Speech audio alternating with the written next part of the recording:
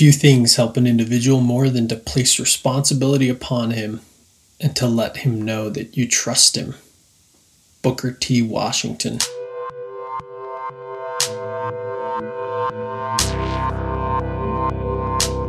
Man's time here is finite, but the influence of a man is infinite. The question is, what shall we do with the daylight that remains?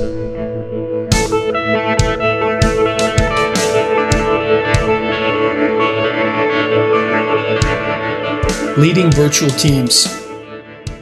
This couldn't be more relevant than today with the COVID situation where businesses have moved out of the traditional office setting and we're all in homes, working in home offices, trying to work in a virtual world.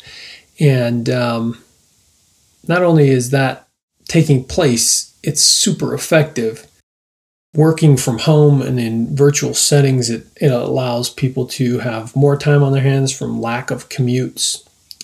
We waste less time in non-essential conversation and activity and things like that. However, the downside is also the lack of interaction with humans.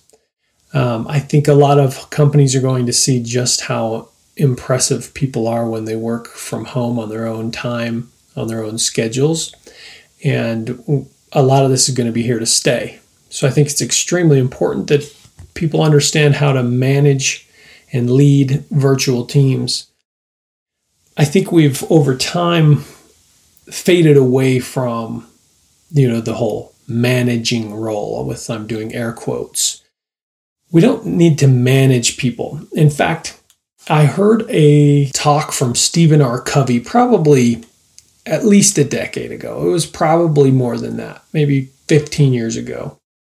And Stephen R. Covey kind of marched through the eras of time where he said, like, way back it was hunters and gatherers. And it took all day, every day, basically, to get enough food to survive to the next one. And then all of a sudden, people started producing farms. They would organize it and plant, and they would raise the plants, and then they started raising animals, and all of a sudden you've got a year's worth of food that a few people could create or manage the farm, and that could feed several more people. So then all of a sudden they have this excess of time. And that lasted a super long time. And then we started moving into the industrial or manufacturing age. And now all of a sudden we're organizing how to manufacture certain things. We're really mass producing products that are useful to the masses. And that can be done by few people to serve many more people. And so now we've got more excess of time.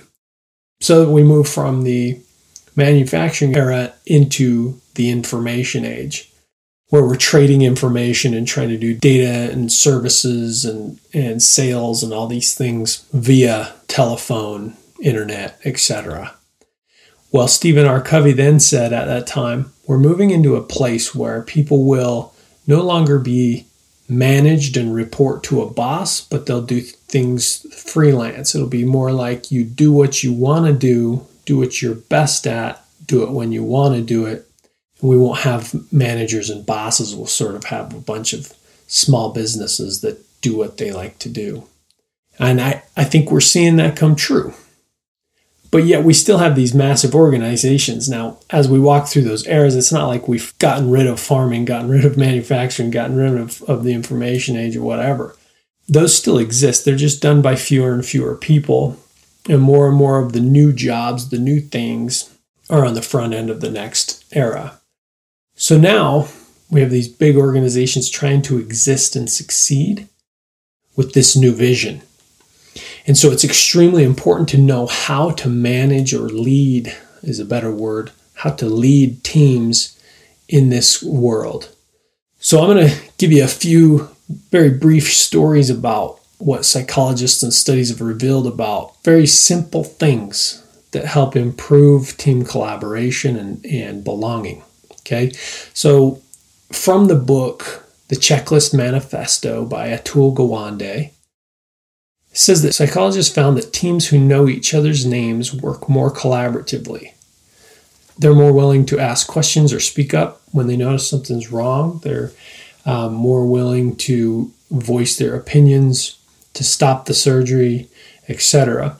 When they feel isolated and they don't know people's names, they're kind of like, they question themselves and they're not sure who they should bring this up to. There's just a lack of familiarity, and therefore they're less willing to talk about the real issues. They're less happy. They're less satisfied. There's more negative feelings. Simply implementing a checklist where these surgery teams in hospitals would stop and make sure that they knew everybody's name before they started the surgery, improved their outcomes as well as their satisfaction. So, to illustrate this point, the Kaiser hospitals in Southern California did a 6-month trial of this simple checklist. And it lasted for 6 months. They did over 3,500 surgeries. And during the time that this was occurring, the team climate rating changed from good to outstanding. The employee satisfaction score rose by 19%. And nurse turnover went down from 23% to 7% that year, which is crazy because nurse turnover is one of the biggest expenses to hospitals. And part of that is due to the fact that nurses can just bounce between floors and jobs and levels of care and all kinds of options with a very similar pay range, and they can just rearrange their hours or kind of get a new spin on what they do. So there's a lot of pull to change jobs whenever you're, feeling like you want to. But I also know that the large hospitals in America spend more than $6 million a year on nurse turnover alone, which is an insanely huge rate. It also translates into bad outcomes for patients, just because when you're new at any job, you're not as efficient and proficient. So that's an insanely small rate. It went down to 7%. That's suitable for basically any company, any industry. That's very good. So just knowing each other's names changed all these things. This is crazy. That's such a simple thing, right? I think it was in the book Blink, but I could be wrong on which book it actually is. But they talk about the distance between offices influencing how much you are sort of perceived as part of the team as a leader or boss. And so I think in the book they say that if the manager's office is like 100 feet away from everyone else's, they're actually perceived more as like a barrier, almost like not as part of the team. But if the boss's office is right there with everybody else's and very close, and it's like, a few steps to just say, hey, wanted to run this by you. Hey, we're going out for lunch. Hey, whatever. Like all of a sudden you're part of the team. You're part of the crew because you're with us. You're here by us. So these very, very simple things have high impact on teams and satisfaction, things like that. So the reason I'm telling these stories is because in a virtual environment, you're automatically distanced from people. The importance of knowing each other and having an even greater comfortability to make phone calls or put meetings on your calendar or bring up real issues, these things are all like much more sort of relevant now. They're in your face. And so we need to make sure that we address them head on. So in a virtual environment, people don't have the luxury of talking to one another at the water cooler or going to lunch or just sticking their head up over the cubicle wall and saying, hey, I want to, how was your weekend? Or I want to run this by you or whatever. So therefore, there's no natural environment for small talk. And that results in more negative emotion, self-doubt, insecurity in your job. And you want to avoid that at all costs, since that feeds into, creativity and collaboration and those kinds of things. People feel more isolated, unsure of themselves, uncomfortable asking questions, more hesitant to bring up real issues We need to avoid those things. And so in order to overcome these types of issues, you have to intentionally pull out some of the strange things that you just pick up on by spending time with people. So you might have to organize many more hangouts and things like that. Have like trivia and team games, ask questions about favorites of categories, what's your likes and dislikes, your bucket lists, their stories previous to joining the team, self-proclaimed strengths or maybe weaknesses. You might want to be cautious about that. Hobbies, favorite vacations, etc. Like you've got to really organize like pulling this stuff out of people so that everyone gets a level of comfortability and familiarity with one another, which will increase collaboration, creativity, productivity, a sense of belonging, etc. Also, you're going to have to provide more positive verbal and written feedback than you would in a face-to-face environment because there's no cues. So you really have to make a concerted effort to make sure that you're verbalizing gratitude and praise and thank you and a lot of those types of things. Otherwise, they're literally sitting at home wondering how they measure up, if they've done good, if they've done bad, what the feedback is, what's the consensus, right? So make that a high priority. Make your goals and directives extremely clear with the sufficient amount of instruction and support. Again, same as the last one. They're isolated. They're alone. They have no idea if they're doing a good job, a bad job, what they're doing. If you give them an assignment with unclear directives, they're going to sit there and spin in circles and not know what's going on and where they're at. And that's not the type of emotion you want going on. You want them to be able to own a project and then get after it. Encourage the team to connect with one another without you present. You want to get them talking to each other, talking in groups, both in groups and one-on-one. Make them feel like they are both accountable to the team and also accountable or responsible to make sure that their team members are successful as well as themselves. Make it a real team, almost like a military unit that's like we sink or swim together. And that's going to require a lot of interpersonal conversation, things like that. So they need to know their team's strengths and weaknesses if that's going to be the case. If they're going to be accountable for their team and accountable to their team, they need to know each other. They need to know who's strong in what areas and who can I reach out to in a pinch. If it's a data issue, do I go to this person or this one? If it's a sales tactic, who should I call? So keep interactive groups very small as possible whenever possible. If you're looking for interaction, you do not want to get more than maybe 5, 6, 7 people on a call. You get beyond 7 and basically nobody's talking. You might have that one person that's always willing to talk, but that's not really an interactive group. That's a one-on-one conversation with several other people listening. So if you want interactive groups, keep them very small and come with questions. Have people prepare beforehand to be engaged. Otherwise, your meetings will be dull, unengaging, and people will be looking at their phones while you're giving a presentation. So make sure that they're interactive and keep them small in order to help with the interaction. Have a very clear mission and talk about it frequently. You need to live it in your person and in your work. You need to help your team members to grab hold of that vision. So the quote I started with is basically you want to give them a responsibility and tell them, let them know that you trust them to accomplish that responsibility. This vision is going to be bigger than their single responsibility, but it's going to be very much attached to the fact that they are going to be motivated to own their territory, their process, whatever their job is. So you want to live that vision, talk about it frequently. They want to feel that they're part of a worthy cause. And keep that in mind. Write that one down. Make them feel like they're part of a worthy cause.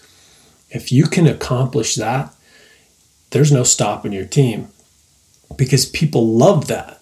So as human beings, we want to be a part of the project. We want to have a process that we're working on that's got purpose and meaning to us. So help them feel that. And then when people have it and they're also empowered to go achieve that goal, they're much more efficient. They take more pride and joy in their work and do better work. They also will work exponentially more hours than if you were like managing them to get these things done. And the faster they do them, the better. And it's like that whole efficiency mindset. And you're trying to crack the whip and keep them on task and decrease interpersonal communication so that they're still working. You get less production out of people in that environment than if they have meaning and feel empowered. They'll put long hours in and they'll do great work. You want to be able to trust that they will figure out the solutions and barriers. So you need to support them, empower them, have a lot of conversation to make sure that you understand what they're doing, but don't make it about tell me what you've done lately. Make it more of a let's collaborate, let's touch base, let's figure what are the next steps out, help me understand what you need kind of things. They'll be motivated to innovate, collaborate, and own the role.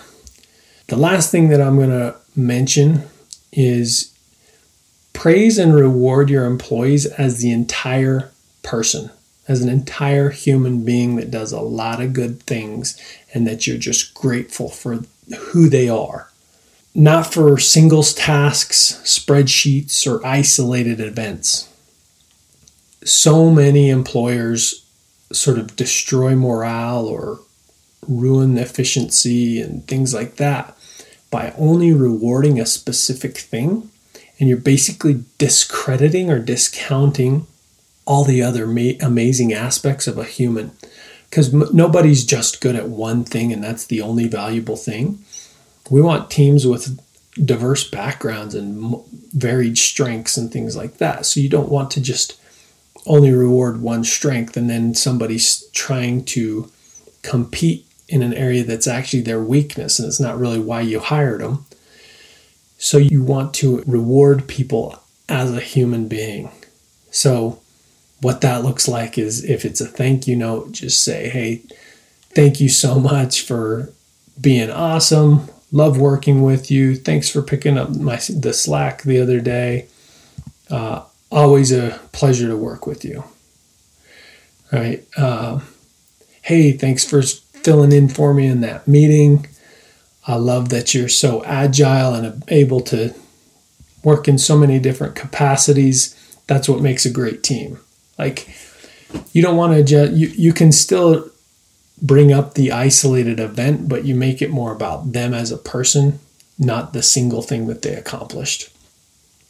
Anyway, this is nowhere near close to a comprehensive list, but these are a few things that you can implement to help your remote teams to be a high achieving, to be attached to a worthy cause, and to do great work. And I hope this helps.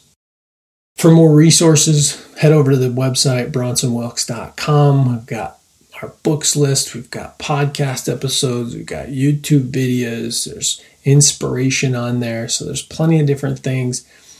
Please head over there and check that out. Also on YouTube and Facebook, jump on our Build the Life You Want Facebook group or page or both and join the conversation there. Thanks for listening, guys. We'll catch you on the next one.